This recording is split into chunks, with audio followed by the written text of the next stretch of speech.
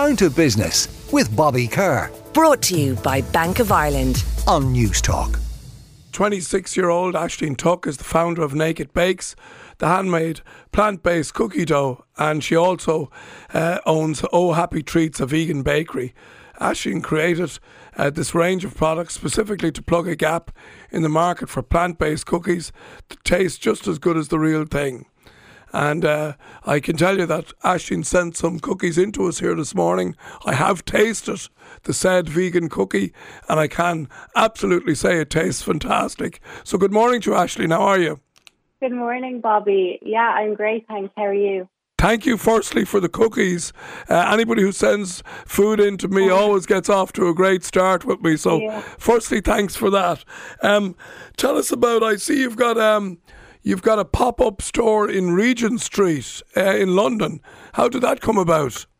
Yeah, so it's called Ray the Store. It's a pop-up store that's, as you said, on Regent Street. It's about 3 minutes from Oxford Circus, so pretty much in the middle of central London. And it's kind of a concept store where they have different challenger food and drink brands and kind of new emerging brands, mostly from the UK, but we were approached to kind of become a part of it, and I thought it was a good way to dip our toe into the UK market. And so they invite No, well done. That's great. So you had a sort of a brand refresh to Naked Bakes. You've seen a 25% jump in sales since last April. Now, am I right in saying you only launched the business in 2021? Yeah, exactly. So I had the other bakery, Oh Happy Treats, for about 4 years, and then during lockdown I noticed there was a big trend towards home baking, and there was kind of a gap in the market for a vegan friendly home baking product.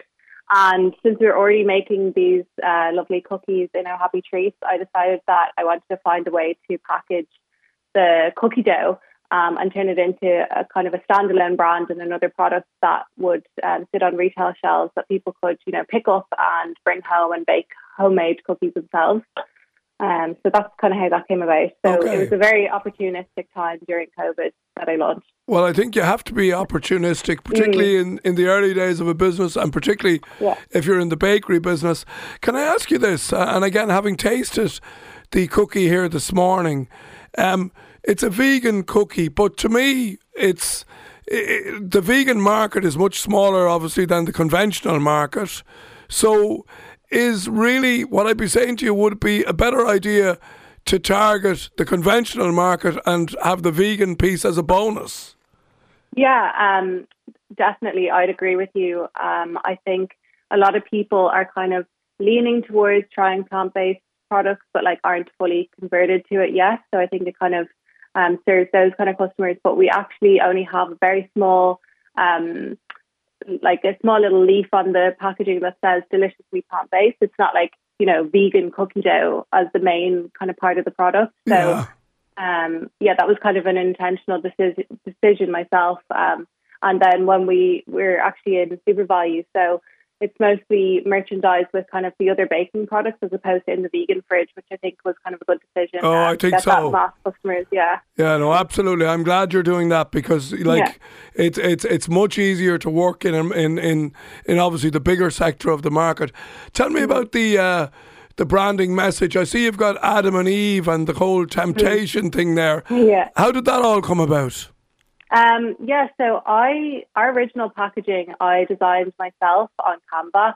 I wanted to get the product onto the market very quickly, and it served us for a time, but I wanted to reinvest into the branding and the packaging and the brand story. And so I had two brand designers, Alan and Seamus, and they they came up with this whole concept of Adam and Eve, going back to what's natural and giving into temptation and that kind of thing. So you'll see Eve is there on the packaging with 2 cookies instead of apples in her hand. So, Yeah, no, that's good.